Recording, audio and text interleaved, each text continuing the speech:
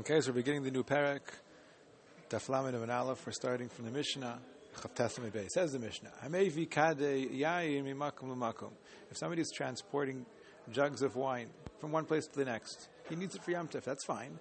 But when he does this, don't bring them in a basket with a kupa or in a box. When you bring things in a basket, in a box, a lot of things, it looks like you're moving, it looks like you're doing this for long term, for sale, for storage. That's called Maisechol. You can't do a Maisechol or something that looks like a Maisechol, even though you happen to need a lot of wine and it's all for right now. But when you do it in such a way, it looks like you're doing it for Chol. So what do you do? Avol Mevihu, Rabbi, he should bring it. Al Kasefo, on his shoulder, one or two bottles, or the front of her, in front of him, in his hand. The same thing, Hamolichas a Teven. He's transporting Teven, straw for his animals or for fuel for a fire. Don't throw the box over his shoulder and carry it like that. That's where you carry large quantities of Teven for long-term use. Rather, here he happens to do it all for right now, for the animals or for something or for the fire. He brings it right now in his hands. Same thing. Another halacha. You can begin taking from a pile of Teven. A person has Teven to store it away. He's allowed to begin taking from there. In other words, even though he's never been using it, it's been set aside. According to Yehuda, we would say this is muktzah. The Mishnah apparently holds no, it's not a problem. You can begin taking for the first time from this pile of Teven. But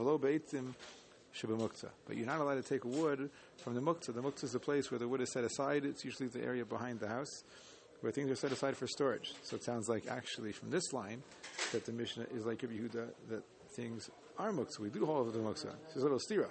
You can begin taking from the pile of Tefen, but you cannot take from the eitzim in the muktzah. So the Gemara will explain what's the resolution to this stira. Says the Gemara, Tana. It says in the Baitza, the Mishnah says he should make a shinei, right? The Mishnah says don't carry the box the way you normally carry it in a box or in a basket or carry it on your shoulders, carry it in your hands.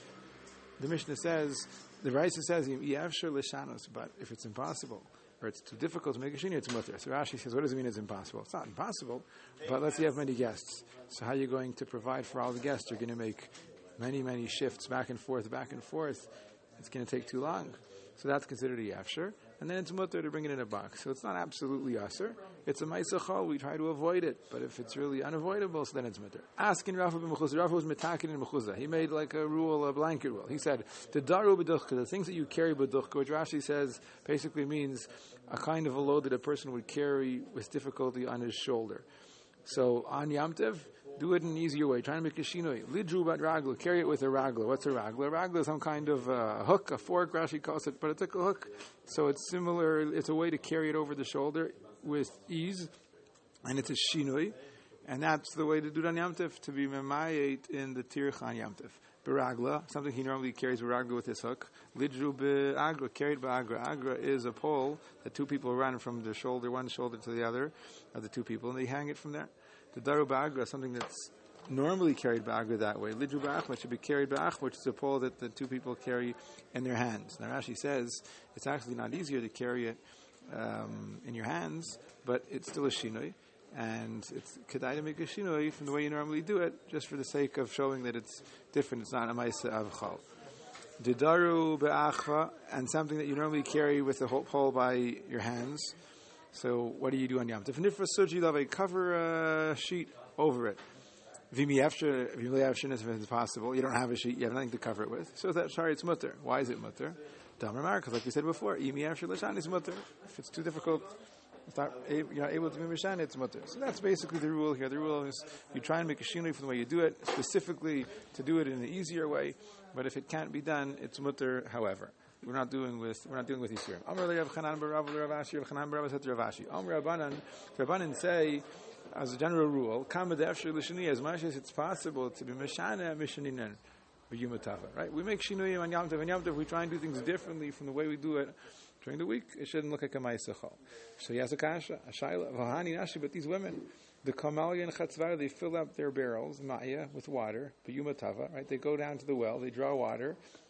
V'lo kamashanyan, and they don't make any shinoi. They don't make any change. They do it the normal way. V'lo minin and v'lo midi. No one says anything. So why don't we say that it's a ma'asechal, going down to the well, drawing the water? It could be for anything.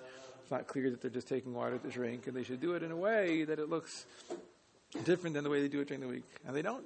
And we don't say anything. So Amr Lei told them, well, Mishum Le'asher, this is because, like we said, it's Le'asher. When it's Le'asher, you don't have to make a Shini. Why is it Le'asher? Why is it impossible? Why is it too difficult? Because what are they going to do? Are we going to say, the women that fill up in a chatzba rab, in a big jug, Timali, she should now fill up on Yom Tov B'chatz Zutu with a smaller jug? Well, if instead of filling with a large jug, you fill with a small jug, Kamafsha B'hilucha, you're going to be adding on, increasing the amount of walking you do. In other words, if you fill up a big jug, you can do it in one trip. And now you have to fill up the same amount in 3 or 4 smaller jugs. You've got to make 3 or 4 trips, so you're increasing the walking. Why should you increase the walking in Yom Tov? What are you going to say? Somebody who fills up water with a smaller jug, Tamali b'chatz b'rabba, she should fill it up with a larger jug. But then, kamafshi b'masli, she's increasing the load. In other words, it's a heavier amount to carry each time. So either way you go, you're adding on, whether you're increasing the walking or you're increasing the load, and you don't have to make a shina that's going to make it more difficult. Tichsayib bin Achtam, cover it over with some kind of a lid, and that would make a shinoi. Zimnin dinafil, well, the lid might fall. Vasi l'suya, you might come to carry it. So the Gemara says, Tikturei, tie it up. Maybe you should tie it up. And then you could be sure it's not going to fall off. Zimnin demafsik vasi l'mikturei, maybe it's going to tear, and you're going to come to tie the knot. Tifra sudri levei, so maybe you should cover it over. Zimnin dematmish mavaya, maybe that little sheet that you're going to use to cover it over is going to get wet in water. Vasi l'techit, you come to squeeze it out. Hilkach l'asher. Therefore, it's considered impossible, and therefore we say that you can't really do a shinoi. Okay. Now the truth is that line there, I paused for a little bit because there's a line there that says maybe it's going to fall and you're going to carry it. We're talking about Yom Tov and what's the problem? So the Gemara changes the girsa to say maybe it's going to break, and when it breaks, they're muktzah, and then she's going to carry the broken pieces, and that's what the Gemara is concerned with. All right. In any event, this is the idea again that when it's not really possible to make a good shinoi, so you're not mechuyev to make a shinoi.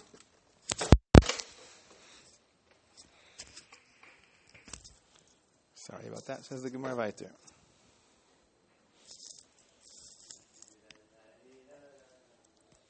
Amr the Gav Bar Chanin Abaye, Rav Chanin says to Abaye. Tonight it says in the Mishnah, "Ein metapkin." You now let it clap your hands on Yom Tov. Vein mesapkin. Actually, talking about Shabbos. You can't clap your hands. Vein mesapkin. You can't clap your hand against your leg. Vein merakin. You can't bang your feet on the ground dancing. Veidna. But today, the kachazina de'avdunach. We see people, they do this. People clap their hands and they dance. We don't say to them anything. Why not? Amrlei, so he said to him, and according to your reasoning, you want us to say something. Do we always say something? But that's what Rabbi says. Rabbi says, a person should not sit at the mouth of the lechi. The lechi is in a mavli, which is a street of the olden days, which had 3 walls, and the entrance to the street opened up into the Rosh Hashanah. And basically they would put a lechi, which is a little pole standing up at the beginning of the mavui, and that would allow you to carry inside the mavui. But a person should not sit there.